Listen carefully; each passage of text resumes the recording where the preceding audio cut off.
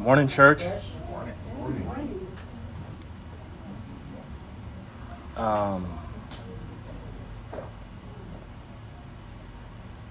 That song is timely. That song is timely because after that fast, this is what the Lord has been showing me.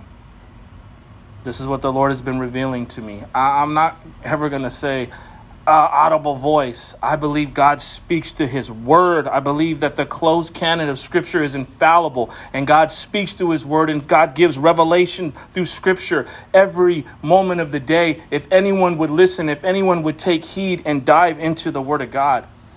And he's continuing to reveal to me and show me that he wants us to return back to him, our first love, that he would be our desire. May that song that we just sung, may that be a reality in our lives and in our hearts. May it not just be words from our lips. What are we thinking of throughout the day? What are we meditating on? Who are we serving? Who are we honoring, church? This is so real. This is so real. It's not all doom and gloom, but there is a passion that the Lord has lit in my belly and in my heart because it's so serious. It's so severe.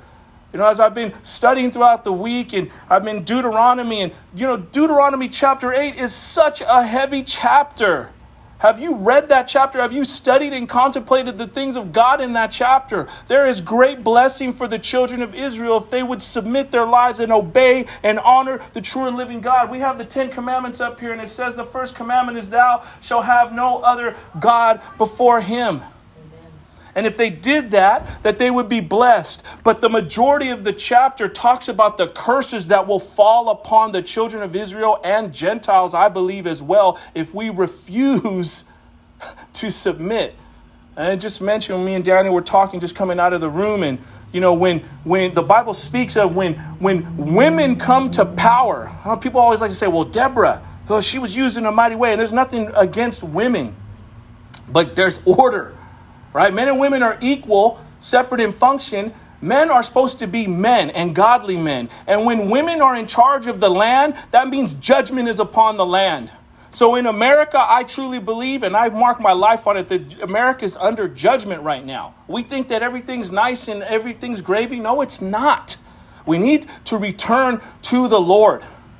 And every individual have a revival in their heart. This is serious stuff because people's souls are hanging in the balance, and the church needs to be the true church and not this falsified church that's carrying out false doctrine and all kind of nonsense and leading people astray.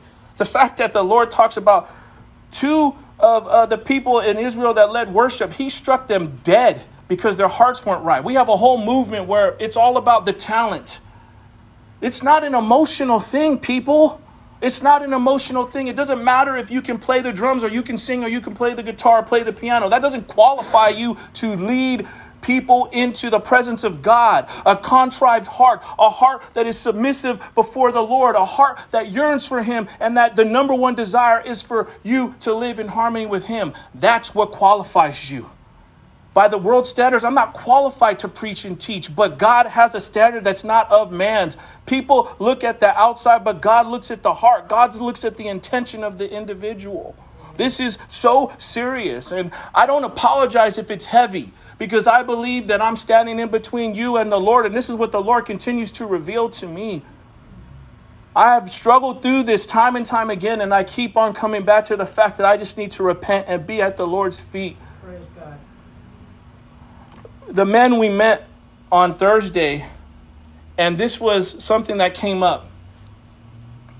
It's not about what we call devotional time and this and that and getting through the Bible in a year. Those things are not inherently bad in and of themselves. The end all goal is to spend time with God. Amen. To spend quality time with God. I have to say this because this is real. We have to be serious and judge our own time with the Lord. When you are in God's word, is that a great joy to you? Are you just led to be in the Word and contemplate the things of God? And does it make you feel just so moved with the power and the insight of God that you just can't get enough? That you're like, man, Lord, you're blowing me away where you're showing me all this stuff. And I look at the world and you're revealing to me how all this stuff is coming into play.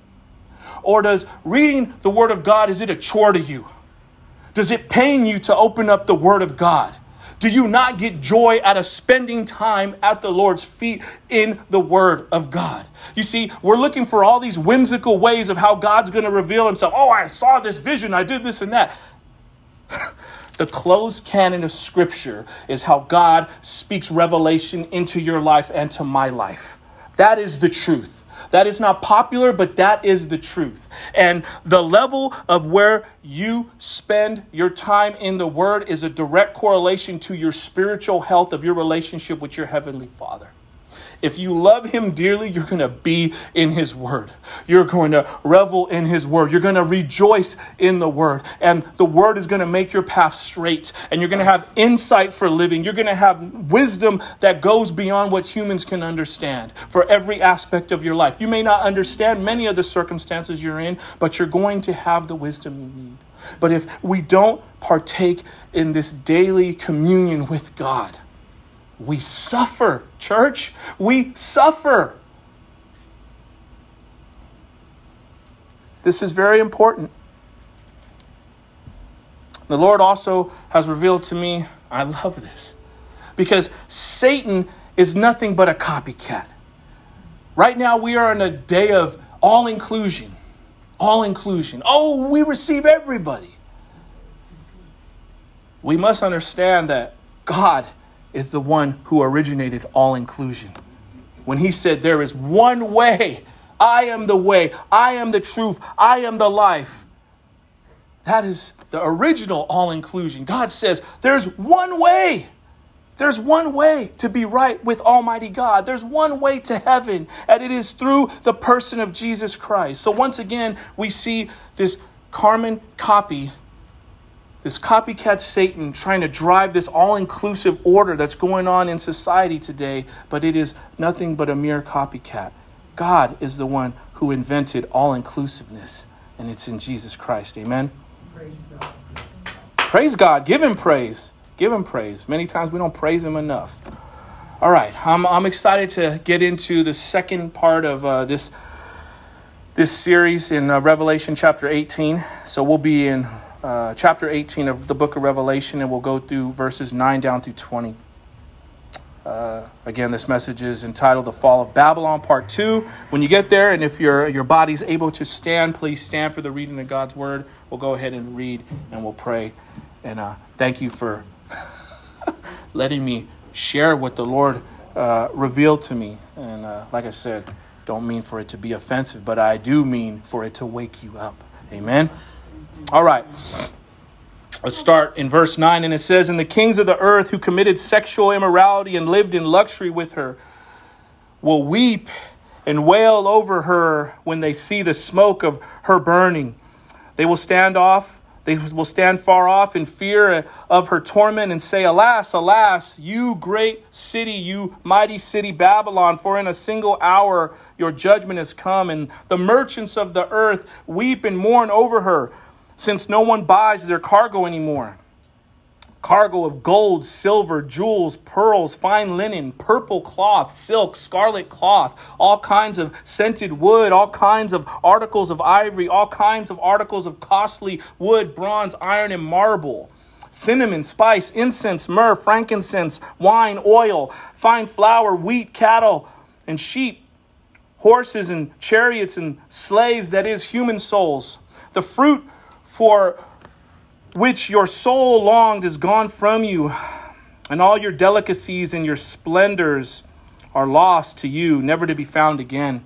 The merchants of these wares who gained wealth from her will stand far off in fear of her torment, weeping and mourning aloud. Alas, alas, for the great city that was clothed in fine linen and purple and scarlet, adorned with gold, with jewels, and with pearls. For in a single hour all this wealth has been laid waste.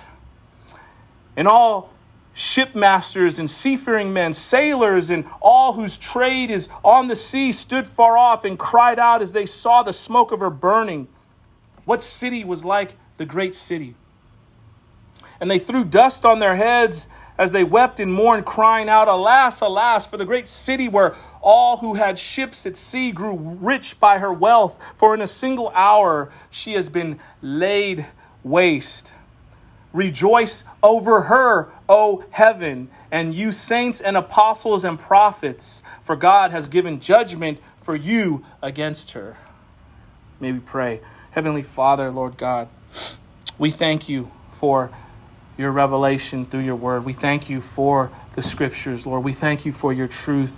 May you bless the teaching and the preaching and the reading of your word. May you give us understanding. May we be able to rightly divide the word of God through the power of the Holy Spirit who is indwelt in us. And may you be blessed, Lord. May we not tarnish or taint your word, but may we bring honesty and truth to the scripture, Lord. May we allow you to judge us accordingly, and may your double-edged sword pierce to the innermost part of our being. Reveal to us things that need to be lifted up to you, things that need to be broken off, Lord. And may we, if we are, may we come out of this world system and depart from the ways of wickedness. Father God, we thank you and love you. We pray this in Jesus Christ's name. Amen. Amen. You may be seated. So last week we covered the first 8 verses of chapter 18. Just a quick recap to kind of bring us up to speed, give us context of the chapter so far. An angel of the Lord proclaimed the destruction of Babylon. Babylon the Great has fallen. It was mentioned several times, meaning a finality to the judgment upon this world system, making mention to this ever-present wickedness in society at this time. And again, you don't have to be a rocket scientist. All you have to do is look out at society, look at the world, look at the nations of the world and what humans do. I mean, it's no different from what's happened centuries ago, but we're on a trajectory towards this Babylon coming to an end. Wickedness seems to abound everywhere. We now, not the church, but the world at large, and unfortunately some that call themselves the church, are calling evil good and good evil. Once again, the wickedness that has pervaded the pulpit is appalling to me. It sickens my stomach how some men and women stand up and preach things that are just absurd. Absurd. I don't want to spend time on that because then that becomes a distraction. But the fact of the matter is we need to know what the Word of God says. Amen. We need to stand on the rock of truth who is found in Jesus Christ and stand on the Word alone. Keep it simple. Follow, obey Jesus Christ. That is the way to true life. Amen. We learned, as in other scriptures, sexual immorality has a double meaning. The Bible often uses sexual sin as a metaphor for idolatry and other forms of false religion. And that's what Babylon is synonymous with. Immoral, corrupt, adulterous. Oh, man. And this is pervasive in the reading of our text this morning. This is all there. And this is what this world system is. Immoral and an idolater. The city nation, the one world system, Babylon in the end times, is not only a hub of commercial power, but of sin and sensuality. They worship the flesh. They worship the flesh. Again, looking at our society today, what is going on? People worship the flesh. I saw this great movie during the week, and it was called The Power of the Air. I saw it on PureFlix. And basically, I don't know if I told this last week, but I'm going to say it quickly. The premise is this missionary is talking about he fears for the church in America. He says the greatest church in America is the movie theater.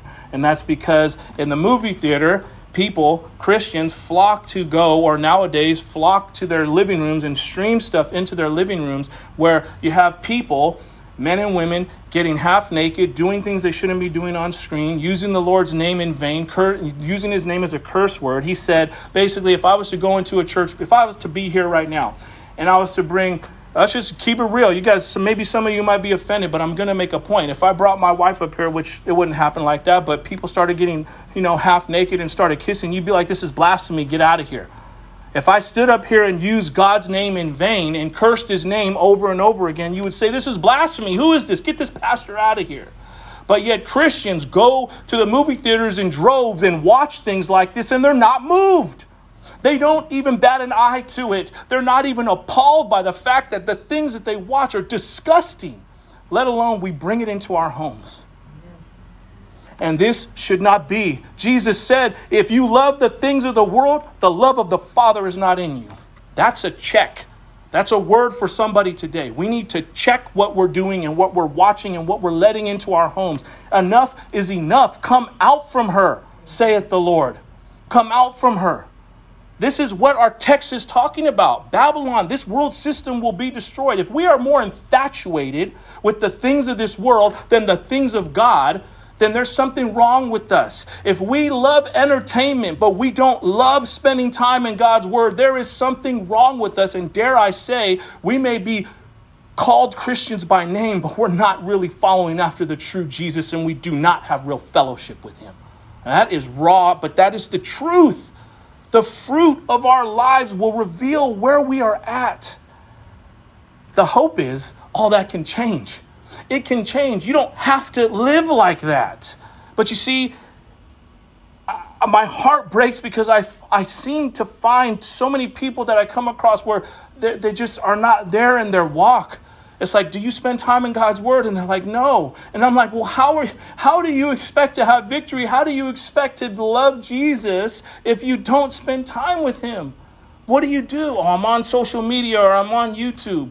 I'm looking up all these videos. That's cool. There's nothing wrong with videos. There's nothing wrong with ministry videos. But we replace the word of God with all these things and think it's enough. Nothing wrong with hearing messages.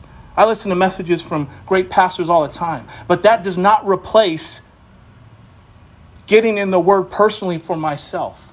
You see, me standing up here on Sunday mornings does not replace your time throughout the week of being in God's word by yourself. This is like a supplemental pill. Why take just a supplemental pill when you could feast? If the word of God is the bread of life and it is the food for our soul, why would we not gorge ourselves on the word of God? Why wouldn't we? We gorge ourselves on all this other junk that just kills us, right? Because the reality is this: the things we let into our minds, that go into our hearts, that go through our ears, that go to our hearts and our minds, they're either going to edify us, they're either going to build us up, or they're going to bring death and destroy. You see, Jesus said clearly, the word of God says clearly, I put before you life and death, blessing and cursing. It's your choice, church. It's my choice. What do we do with our time? That is the importance. That's how we can gauge. Am I growing in my relationship with the Lord? Are the things of God becoming infectious to me to where I can't go a day without the word? I can't go a day without fellowshipping with Jesus. I can't go throughout my day without contemplating and thinking about him and bringing things to him and praising him and thanking him for all he has done, looking back on my life. If we can't say that, then we need to mature. We need to get stronger in our faith. And this is another thing. This is not even in my notes, but this is so real, I have to say it. You see, I love football analogies. Many of us as Christians, we're not on the offense. The offense don't sit. Trey Lance and the 49ers don't sit there at the line of scrimmage and just sit there and get penalties for delay a game. They get out of the huddle, and what do? They go to the line of scrimmage, and they go on the offense. They attack the defense to score. Too many Christians are not on the offense. We are not on the offense. We are being so passive. We are being so defensive. Why? Why, when we have the power of the Holy Spirit who raised Jesus Christ from the dead living inside of us? Why are we so scared? We shouldn't be that way. We should be on the offense. And being on the offense is part of being in the Word and taking up your sword of the Spirit and being able to wield the Word correctly in every circumstance, in every situation. Not of our own strength or our own volition, obviously, but by the power of the Holy Spirit. But do you see, church? Do you see the disconnect There is a great disconnect right now in this world, in our country, and it's simple. We need to get back to the Word of God. We need to hold the Scripture up as the ultimate authority in our lives, not anything else, not experiences, none of that. The Word of God, and allow the revelation of Jesus Christ to permeate our beings in everything we do. Amen? That is the truth. That is the truth. This earth will become a dwelling place for demons. That's what Scripture said last week. As beautiful as it is outside, as nice as it is, as great as it is to experience things and go on cruises and go on hikes and have picnics and all these different things, one day that's not going to be so. This is going to be an inhabited place where demons will dwell, a far cry from the world that God Almighty had created. You see, the Apostle John heard another voice warning God's people to flee the city, to get out of Babylon. This parallels the Old Testament teachings warning Lot to get out of Sodom because God was going to advance his judgment. And so for us as Christians, we see clearly, these are not my words. This is what Scripture clearly says. To depart from the ways of the world. There should be a clear distinction between us and them. Yes, we lend a hand to them and share the gospel with them because we are to be used as vehicles to be bringing people to Christ, whether we plant or water, but we are not to be indwelt with unclean things. We're not supposed to be going to the club with the world, with our coworkers. We're not supposed to be gambling with our buddies from work. We're supposed to be telling them the truth of the gospel. We're not supposed to be gossiping with these dudes or with these ladies about so-and-so or someone else or whatever. We're supposed to be living a life that is above reproach. We're supposed to be an example. We are supposed to let our light shine so that the world may glorify their Father which is in heaven. Amen. Before it is too late. That is the sole purpose why you and I are still on this planet. Because God sees fit to do a work in and through us. And it encompasses that. But again, first things first. If we don't make sure that our relationship is not tight with Jesus Christ, how can we be used in such a mighty way for this world around us?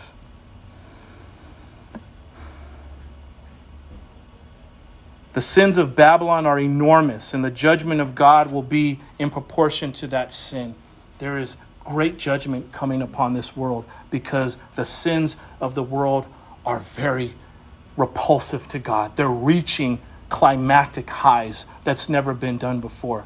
We know Jesus said, or God said, the Trinity, that they were going to destroy the earth by the flood because of the wickedness of man was continual. God actually was remiss a little bit for creating man, but then Noah found favor in God's eye because Noah and his family were righteous and they chased after God wholeheartedly. So God decided, I'm going to start the world again, repopulate the world with this godly family. Obviously, the world hasn't been flooded since then, but again, sins and lifestyles of wickedness have just run rampant from the time of Noah's day till now. So we are due for something to pop off. And we know how the story ends. So that is with the fall of Babylon coming to a close at some point in the future. We have several main points this morning. And the first one is this. Those who align themselves with Satan will not mourn their own sin. Rather, they will mourn the loss of the things of this world. That's a clear distinction of whether or not we're following Jesus Christ or not. And these people who are entrenched in this Babylonian one world system, they mourn the loss of things. They mourn the loss of experience. They mourn the loss of what they can tangibly see, touch, and hold. They don't mourn their wicked condition, their sinful, depraved condition. The Lord in the previous verses has already addressed those who were his. He urged them to separate from Babylon before he renders final judgment upon this world system. These people in this portion of Scripture who we'll be going over this morning, these people here are not them. These are not the people that are departing from Babylon. These are the people that are clinging to this world system. They're clinging to the world. They're clinging to the comforts and the pleasures of this life. They can't part from it. The Bible communicated, there are some in this world with reprobate minds. The definition of reprobate means this: an unprincipled or depraved person, morally corrupt and depraved. Romans chapter 1 verse 28 tells us, and even as they did not like to retain God in their knowledge, God gave them over to a reprobate mind to do things which are not convenient. Now you see, God always gives a choice. I believe to some degree or another, we're all born sinners, so we're all born reprobates. But you can be changed and transformed by the renewing of your mind. How does your mind get renewed? By just thinking about it? How does your mind be renewed? By just, I need to be renewed. No, your mind gets renewed supernaturally by the Lord, and He will give you the desires of His heart, not the desires of your heart. Then you'll start getting in the Word. And the more you saturate your mind with the Word of God, you start thinking like Christ. You start seeing people as Christ sees people. Compassion, love, joy sets in. Empathy sets in. And then you start really hating when you get jealous or when you get angry or when you're dealing with things that are unclean. You see, this is a supernatural act, but we have to do our part. You see, God said in that verse in Romans chapter 1, verse 28, that they did not like to retain God in their knowledge. That's a free will choice. That's a free will choice. Either we will love the things of God or we will hate the things of God. If we love the things of God, we are moving from death to life. If we hate the things of God, we are already dead in our sins and we're just going to stay dead. Yeah. And that is what is going on in our text this morning. These people who just say, I can't part with Babylon. Oh, I mourn over this world system that's crumbling. These people in Revelation chapter 18 clearly have no desire to love God nor receive His love. They care nothing for the things of God. This is evident in what they mourn over. Babylon, this corrupt world system, has fallen and they mourn over the material things. They are sad because their economy is ruined and no one will buy and they cannot sell. They are fully given over to the things of this world. You see, Satan has greatly deceived these individuals, and now, unfortunately, it is too late. They have exchanged the truth of God for a lie. That is the first main point. The second main point is this: those lost in the worship of Babylon are now living in fear of what their future holds. You see, with all of the world's economy grinding to a screeching halt, the people of Babylon don't know what else to do. They don't know what's coming next. And we must understand, in the last days before Jesus' return, many will be deceived. The Bible says many's hearts will wax cold, and they'll be lovers of men. They'll be lovers of the things of men. They won't be lovers of God. Well, what does this mean, that they're going to be deceived? Well, it means that none of these people deceived were outright looking to worship Satan. It's not like they woke up one morning and say, oh man, I want to be a devil worshiper. I want to be a satanic worshiper. I want to worship false gods. I want to worship all these things that are worldly. Nobody wakes up like that. Nobody in their right mind wakes up like that. You see, they were deceived. The enemy has deceived them. Since they chose not to submit themselves under the authority of Jesus Christ, they became influenced by the doctrine of demons. And that's where the love of this world comes into play. Because these unclean spirits start enticing people's desires. Okay, I'll give you this. You can obtain this. If you use your will and work hard enough, you can obtain this stature and this status. And many people fall into that deception. And they think if they climb the corporate ladder, or if they ill-use people and treat people badly and stomp on people to get what they want, they're going to be fulfilled. And they have all this stuff. But it's just stuff. If you know anything about cleaning, stuff gets dusty. It gets dirty. I hate dust. When I found out what dust was, I was like, are you serious? Is that just dead skin cells flying around? We had some appraiser come to the apartment on Wednesday, and me and Veronica had to clean everything. And I was in charge of the blinds. We got 3 bedrooms, and downstairs we got 2 big old rooms with blinds. You know how much dust was on those blinds? And Veronica's like, you better go one by... Don't tell her this. She's like, you better go one by one. Flip them over. Windex the windows. Disinfect the bottom part. I mean, that was a tiring job. My whole point is, things, material things, stuff, they just collect. They get old. That's all they are. They don't have any intrinsic value. You can buy a Lamborghini, and as soon as you drive it out of the car lot, it's already depreciated. The thing doesn't even have a fingerprint on it, but with the ones you put on, and it's already less of value. You see, these are the things of the world, and this is what these people, they're mourning over that. I mean, I guess probably driving a Lamborghini would be cool. I don't really like to drive fast, so I drive like an old man, so it wouldn't do me any good. But still, it's just the things of the world. You see, again, we are either going to be edified, built up in the things of God, or we are going to be broken down and eaten alive by the things of the devil. There is no in-between. Once again, I didn't create the terms, but these are the terms. There is a heaven, there is a hell. We are in the in-between. It's our decision to choose, what do we want?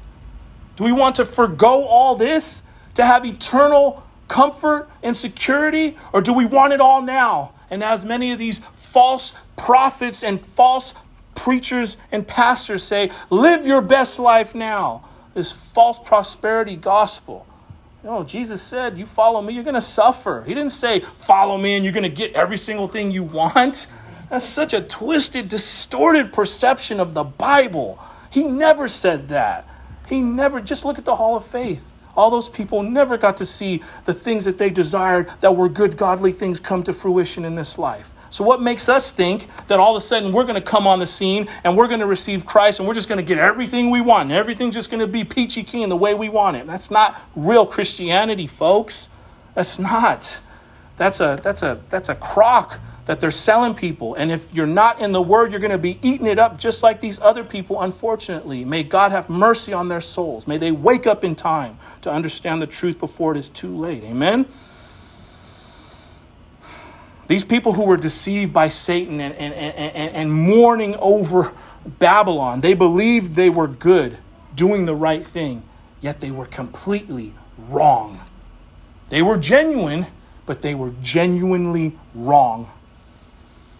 Verse 15 tells us the merchants of these wares who gained wealth from her will stand far off in fear of her torment, weeping and mourning aloud. The Bible is clear that when anyone lives only for this world and what it offers, we are living short-sighted.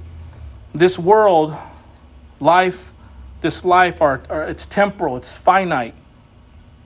They have a definite end. While eternity, our inner person, our soul, our spirit will live on forever. When we live only for this life, that's all we have. That's all. That's probably why they say, you live your best life now, because that's all they have to look forward to. Is the 80 or 90 years they're going to live, and crummy years at that because of the way they're living it. And then they're going to kick the bucket and that's it. Not so for the true church. Not so for the believer who has the Word of God implanted in them and is living that out on a daily basis.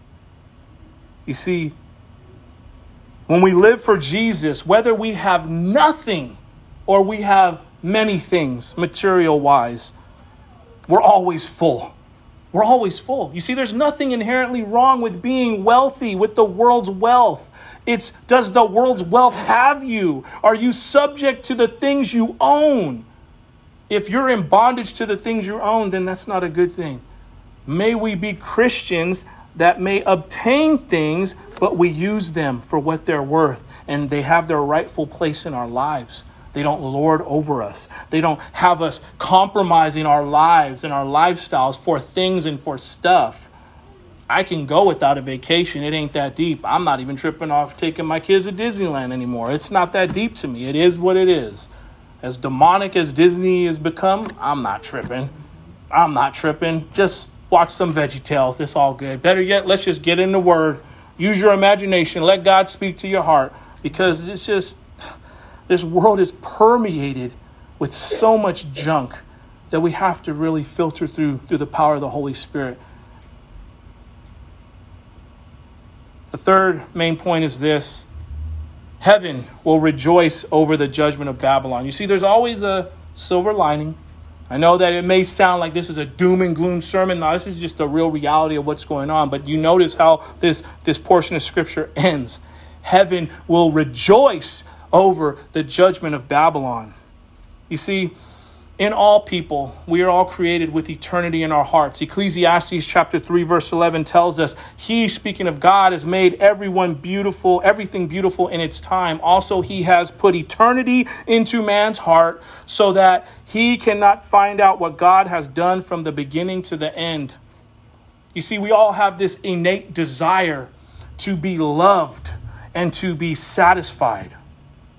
That is why people do all sorts of things to try to fulfill this need. And you can just use your imagination of what people do to try to fulfill this desire, this good desire to be loved and to be cared for. What people do. You see, the problem is when we try to fulfill this ourselves outside of God and God's plan for our lives. With that desire to be fulfilled, we can easily look at the world we live in and get discouraged, because we're like, man, none of these things fill this desire that I have in me. And that's why people get depressed, chronic depression. And they put them on drugs. They take them, send them to a psychiatrist. A psychiatrist will help. I don't want to get into that. But we see this unclean, horrible, vicious cycle of what goes on in lives all around us. You see, because we live in a fallen world that is broken, and because of sin, we look to find peace, but instead we find hurt, we find pain, we find suffering, we find loss. The list goes on and on. You see, if your conscience is not seared, when you look out at our world, you know something's not right. You know something is wrong. And many people, they can't put their finger on it, but they know something's not right. This world shouldn't be like this. It's supposed to be full of love, full of joy, full of peace, but it's not. So where is the peace? Where is the love? As Black Eyed Peas would say, where is the love? I'm dating myself. And where is the joy? Well, it's found in the person of Jesus Christ. Those in heaven long for justice to be rendered to Satan and his demons, when Babylon will finally be judged for good. This is the answer that the saints, the apostles, and the prophets were waiting for. Justification. For them to be justified. They choose not to repent, then they need to be rendered judgment, and they're waiting for this time. For the Lord Jesus Christ to vindicate all the evil that has gone on since the beginning of creation. And that's what these people in heaven are so grateful for, is that this judgment is finally going to come. All right, verses 9 and 10. And it says, and the kings of the earth who committed sexual immorality and lived in luxury with her will weep and wail over her when they see the smoke of her burning. They will stand far off in fear of her torment and say, alas, alas, you great city, you mighty city Babylon, for in a single hour your judgment has come. Again, here sexual immorality implies a certain physical sins, but it also is a common metaphor in Scripture for the sin of idolatry.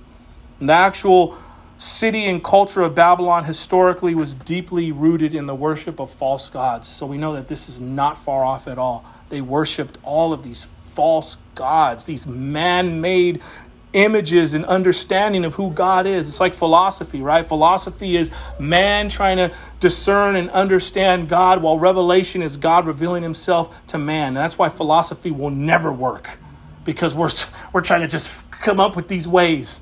How can I get to God? How can I reach God? How can I reach? And then we start creating all these gods. All these philosophers creating all these gods. Man, aren't you so grateful for the revelation of Jesus Christ in your life? That is such a miracle. You've received the greatest gift that you could ever be given. Eternal life found in him. Man, it blows my mind. It's a miracle. Think about it. Think about what you possess right now. You can call him Daddy, Abba, Father. We know that you have to have an intimate relationship with him in order to be reconciled. That's why he calls us to call him that. And you get to do that. That's a beautiful thing. In regards to the end times, this right here in our context may refer to the idolatrous act of worshiping the beast. Remember in Revelation chapter 13 that the false prophet in Jerusalem set up an image for the beast and demanded everyone to worship that image. Oh man, Lord, I don't want to be there when that happens. That just boggles my mind to think that that's going to happen. Satan's going to force people to worship him. Next, we see these lost in this world system of Babylon are standing off afar in fear of her torment. So great is the heat and smoke of her burning, speaking of this city, that these kings must stand off at a distance. Some think that this may be an indication of nuclear weapons that are used in judgment of these commercial centers in the end times. Whether or not this is to be understood as the literal destruction of the city of Babylon by fire, I'm going to be just real with you. I don't know. I can't say that for sure. But what I do know is for sure, no unbeliever will be able to stand around unaffected by the destruction of the one world system.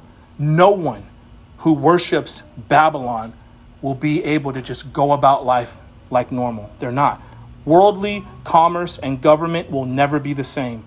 The kings of the earth weep and wail over Babylon's collapse. Once again, unlike chapter 17, where Babylon was a reference to a form of false religion, this Babylon describes politics and economics. This reference to kings of the earth are rulers worldwide. It's kings, presidents, prime ministers, and dictators. And you can see already, you got prime ministers in Europe resigning because dirt's being kicked up on their names. The prime minister in Japan recently got gunned down. And I know this stuff has been going on for time, but what I'm saying is it's going on still in our midst, and we're seeing it. So you're seeing all these things, different players being taken out, new players being brought in that's going to bring about this whole, again, one world government that they're trying to establish, because it goes back to the Tower of Babel. It goes back to basically Satan wanting to be worshipped. What we can gain from Scripture, the demise of religious Babylon wasn't mourned. That's very interesting. The religious Babylon wasn't mourned. But here, however, the fall of this economic and political superpower is a source of grief. These political rulers, misguided by greed and their desire for power, found it financially wise to cooperate with Babylon. They're like, I'll lie in bed with you because you're going to line my pockets. We're going to rub each other's backs. And that's why this is all going to play out the way it plays out. But you see, Babylon's ruin will cause them to experience their own financial ruin, since everything they earned was from Satan. When it's taken away, they're going to be grieved by that. The application is this: we can never let anything or anyone else creep into our hearts so that we would worship those things or those people instead of the true and living God. Amen? And this goes back to, once again, being in the Word daily, loving your time in fellowship with God. When you are in fellowship closely with God, you are not going to have those things come into your life because you so are guarded by God, because you are so just embedded in Him and Him in you that it's not possible. The Word of God is clear. Matthew chapter 6, verse 24 tells us, no one can serve two masters, for either he will hate the one and love the other, or he will be devoted to the one and despise the other. You cannot serve God and money. And here we see clearly a whole group of people who all they serve is money. They love money. They love status. They love fame. They love not the things of God. Now, money inherently is not wrong. It's not evil. It's not bad. We all know what the Word of God says. The love of it, the desire, the lust of it, the discontentment with your lot in life, thinking you have to have more. What's the old saying? Keeping up with the Joneses. That'll put you in the grave. What? Your contentment is based on what the next person has? If I felt like that, man, I'd have 100 more pair of shoes. I'm trying to get rid of shoes. I got too many now. I've gotten past that whole thing. But you know what I'm saying? We can't be so moved by what someone else has that we become insecure in our own person. That just shows us that Jesus ain't sitting on the throne of our hearts. It's whatever we put on is sitting on the throne of our hearts, because now we're moved. I don't look. No, it's not right. It's like, it's okay. You do you. I'm content in what I got. And yeah, I might rock something nice or whatever, but that's not the point. The point is Jesus has my heart, not the stuff, not the excitement, not the allure, not the prestige, not the experiences. I'm not chasing after that. I'm chasing after Jesus. Amen. This lost world in the end cared nothing except that they would accumulate things in this life. They don't care about what's next on the horizon. They don't care about eternity. They care about amassing as much as they can have now. Rockefeller was once quoted by, he was asked a question, how much is enough? And he said, just a little bit more. This man was already a millionaire back then. He already had enough. He had enough for 3 generations, 4 generations of his lineage. But yet he still wanted more, because he didn't have Jesus Christ sitting on the seat or the throne of his heart. He had things, he had stuff. It's very hard for someone with a lot of wealth to give that up for Jesus, to let Jesus sit on the throne of their heart and not instead of stuff. But you see, excuse me, it was and will always be for the reprobate what I can take, never what I can give. It's that idea of I got to have, and I won't give of myself because I got to protect, because I got to have more. That's unfortunate. That's not the way the Bible calls us to live. The Bible calls us to love our enemies, to bless those that hate you, not take.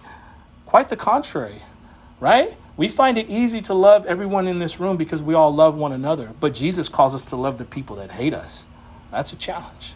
That's a challenge for all of us. It's a challenge to do that, but we're called to do that because that's what Jesus did. That's how he lived. They hated him. They sent him to the cross, and he still loved them. He still had compassion on them. He still had empathy for them. He said, they know not what they do. Father, forgive them. And that's how we should be. Our hearts should break for the people that are lost. We shouldn't just glance over people that are lost in their sin and just be like, oh, well, I know I'm going to heaven. It should grieve us. Now, I know we can't save anybody, but we should be moved. Lord, what can I do in my sphere of influence? What can I do on my watch to make sure that I'm telling everybody that I possibly can, that I come in contact with, about Jesus, that I'm sharing the love of Jesus with people? I just had a conversation with a coworker of mine, and I wasn't planning it, walk into the car, and it lasted like 45 minutes, and I just spit the gospel.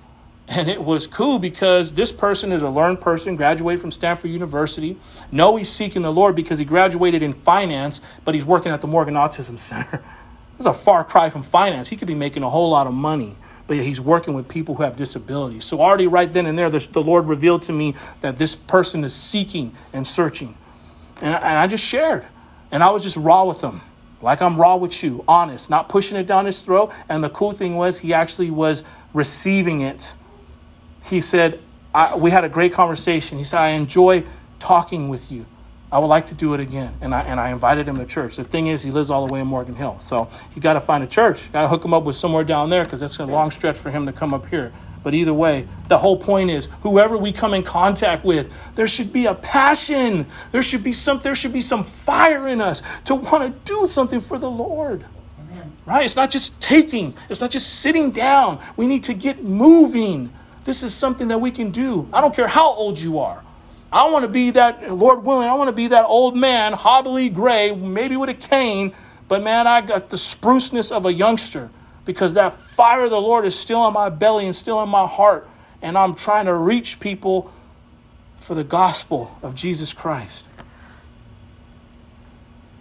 You see, even in their allegiance, we're going back now to these people who are in love with this false world or this false one world order. Even their allegiance with false religion was simple. It was a facade. It wasn't real. It wasn't genuine. An example of this is when the United States stock market crashed in 1929. Wealthy investors lost fortunes. Overwhelmed with their losses, many took their own lives because they were in so despair. They didn't know what to do because they were living for money. They were living for their fortune. And when their fortune was taken, they killed themselves because they thought no other reason to live.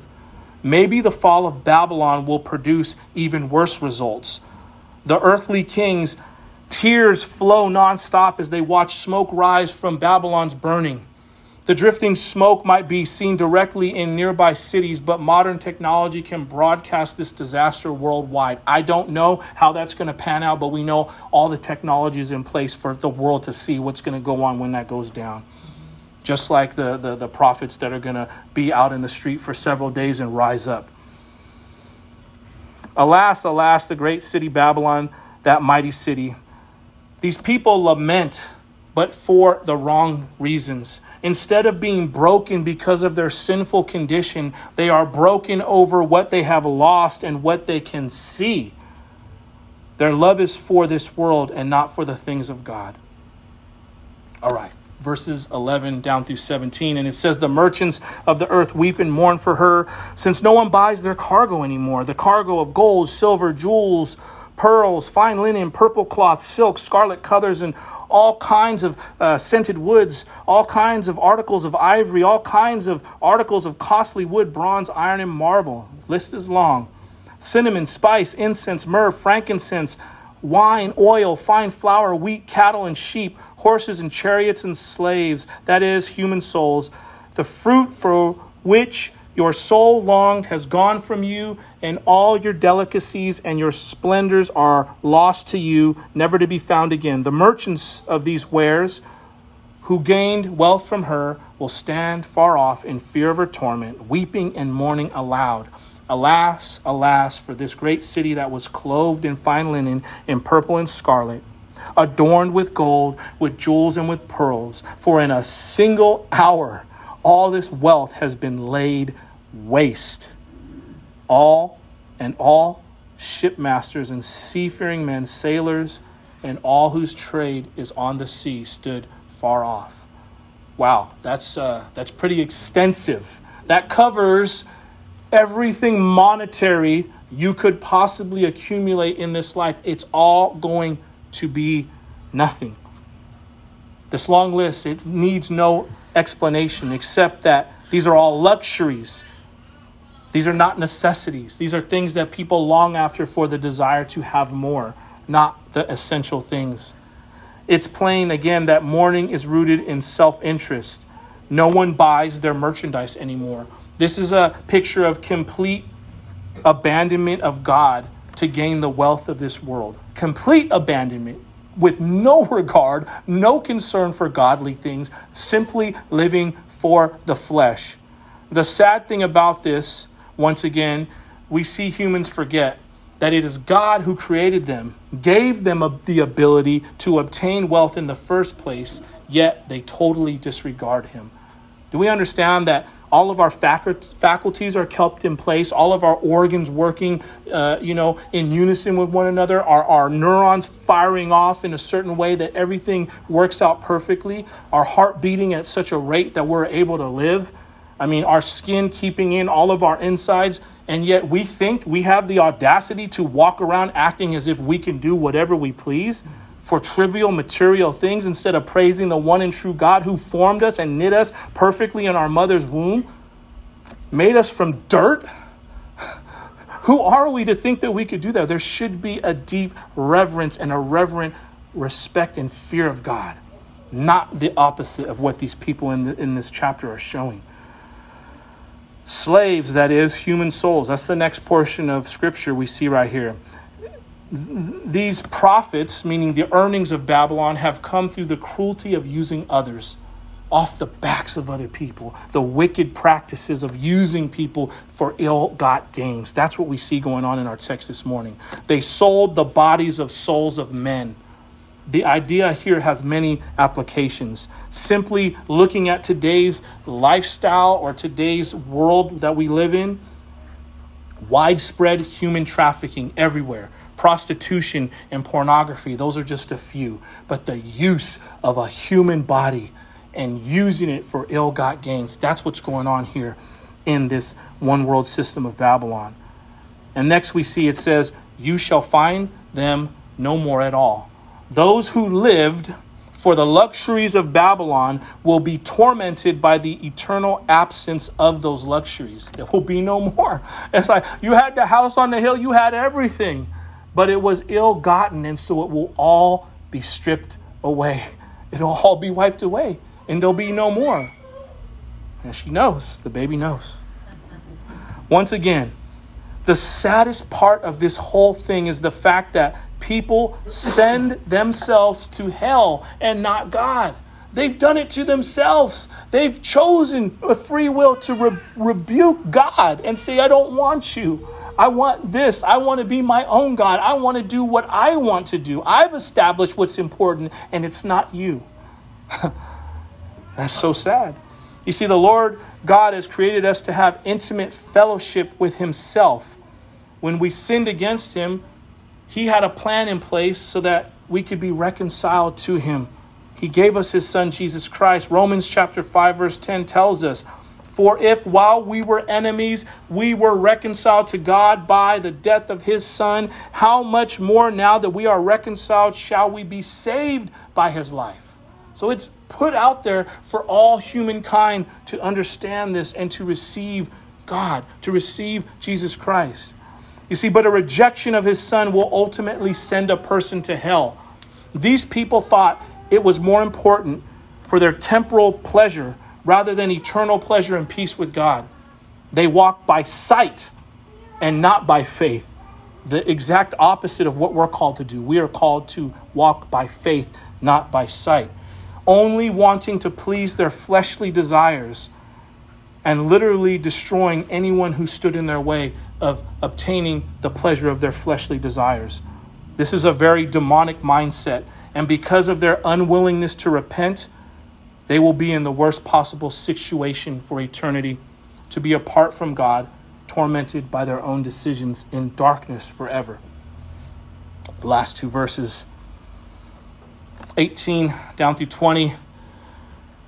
And cried out as they saw the smoke of her burning, what city was like the great city? And they threw dust on their heads as they wept and mourned and cried out, alas, alas, for the great city where all who had ships at sea grew rich by her wealth. For in a single hour she has been laid waste.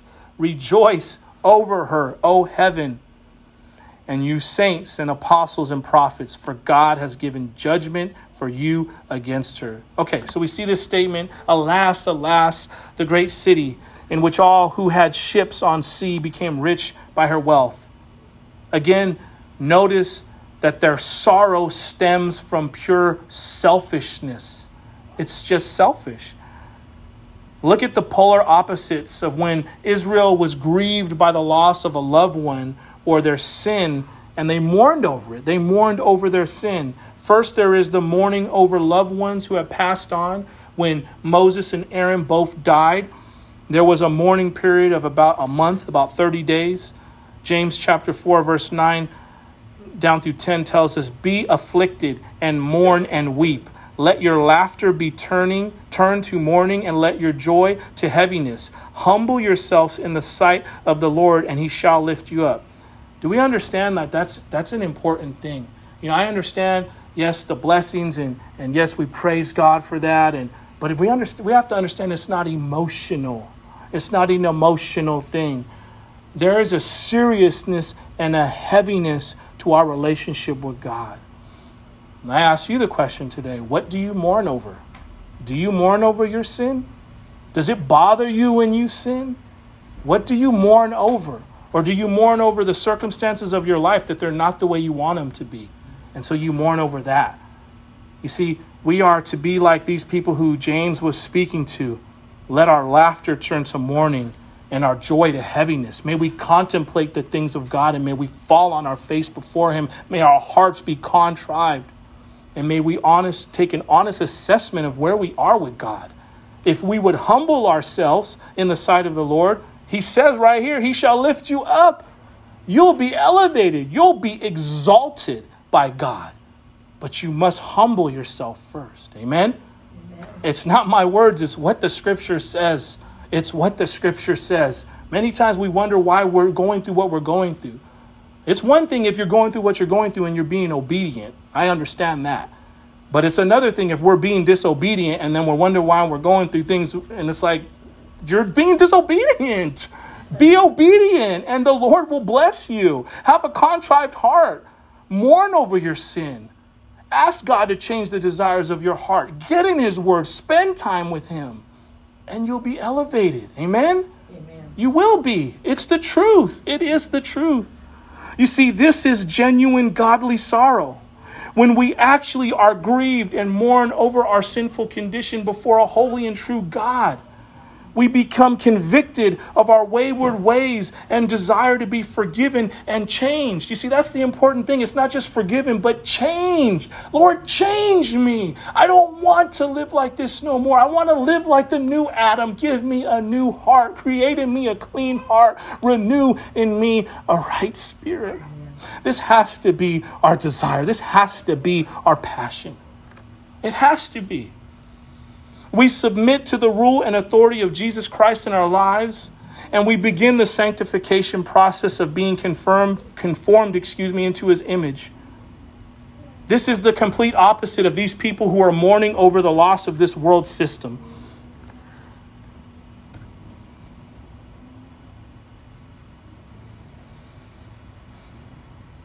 Again, these people care nothing for the things of God, but only for worldly pleasures. This world and the things of this world can never produce lasting contentment. We've all been there. We've all tried to be fulfilled by this world, and it just doesn't work. Everything loses its luster so quick. It does. I just picked up Madden 23 on the PS5 Friday. I've played it for 2 days. I'm already like, it's cool. Graphics are cool, but I mean, how much time can I really spend on it? You know, I mean, I like to nerd out on video games, but that doesn't fulfill me. It doesn't make me feel like how I feel when I read the word of God. God's just like, yeah, it's cool. Keep playing the Madden, but you know, I mean, don't look for it to make you whole, because it's not, right? I mean, as good as your wife cooks, that's good. Enjoy the good food. Enjoy it. It's rich. It's good. It's delicious. But it's not going to fulfill you. It may fill you physically, but it ain't going to fill your heart. That's why people, when they're depressed, they're crying, sobbing, eating some cream cakes. It's like, come on, man. You know that ain't going to fulfill you. You need to fall on your face, put them cream cakes away, and get right with God, and you'll be okay. And that's the truth. It's the God honest truth.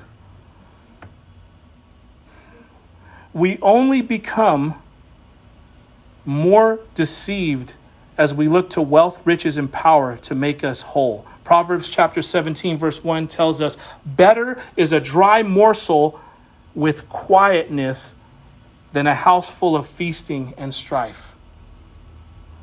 Lastly, we're going to end on a high note. Many of you have been waiting for that. Like, when's it going to get better, man? I don't like all this conviction talk. It's all right. Call to the heavens, and the people of God rejoice. Rejoice over her, O heaven, and you holy apostles and prophets, for God has judgment for you against her. Rejoice over her. Should God's people rejoice when judgment comes? Yes, but the caveat is this. We don't rejoice in the destruction in judgment. Rather, we rejoice in the righteous resolution God's judgment brings. You see this in Ecclesiastes chapter 3, verse 11. I've read it before, and I'll read it again. He has made everything beautiful in its time. He has also set eternity in the human heart. Yet no one can fathom what God has done from beginning to end. I'll end with this as Michelle and Isaiah come up. This verse tells us God has set eternity in the human heart. You see, in every human is a God-given awareness that there is something more than this transient world. And with that awareness of eternity comes a hope that we can one day find a fulfillment not afforded by the vanity of this world. That is why people want to see justice, because it's embedded in them. Something's got to be better than this. This is why people start movements trying to combat injustice. I believe that there are many people that have the right motive, but they have been deceived by this Black Matters movement. right? Because at the heart of Black Matters is not something good. But when you don't know the truth, you're like, oh, you're standing up for the rights of people, the blah, blah, blah, blah. And they go along with it. They have that innate desire to want to do something good, but it's skewed in wickedness because the people behind it, or actually that satanic spirit behind it. This is why people are trying to reverse climate change, if that even exists. But the fact that their hearts are like, we don't want to see this world destroyed like this. They long for something better than what currently is here. This is why people many times long to root for the heroes in movies and not the villains, because they want to see justice. There's something better. They want to see the wrongs be righted. Because we all innately know that there's something very wrong with this world and we want to live in a better place. But it once again all comes full circle back to Jesus Christ. You see, we are all born sinners, bound up in iniquity. But it is his sacrifice that pardons our sins, his death, burial, and resurrection that makes us justified, atonement for our sins. Once we come to submit our lives before Jesus Christ alone, we then begin to understand the place we are looking for. That perfect peace is not found in this world, but found in him alone. May we be those who willingly receive the Lord's gift of salvation and decide in our hearts once and for all that we are going to live out our days serving and honoring him and not this world system called Babylon. Amen? Let's pray. Heavenly Father, Lord, thank you for your mercy and your grace. Thank you that you love us so much that you never stop pursuing us, that you give us opportunities time and time and time again to repent and fellowship with you. May you light a fire in every person's heart in this room. May they not be the same ever again. May you move them into the new season of their life spiritually, where they're going to be on fire for you and move for you and just fellowship with you. Bring your people home. Father God, we thank you and love you. In Jesus Christ's name we pray.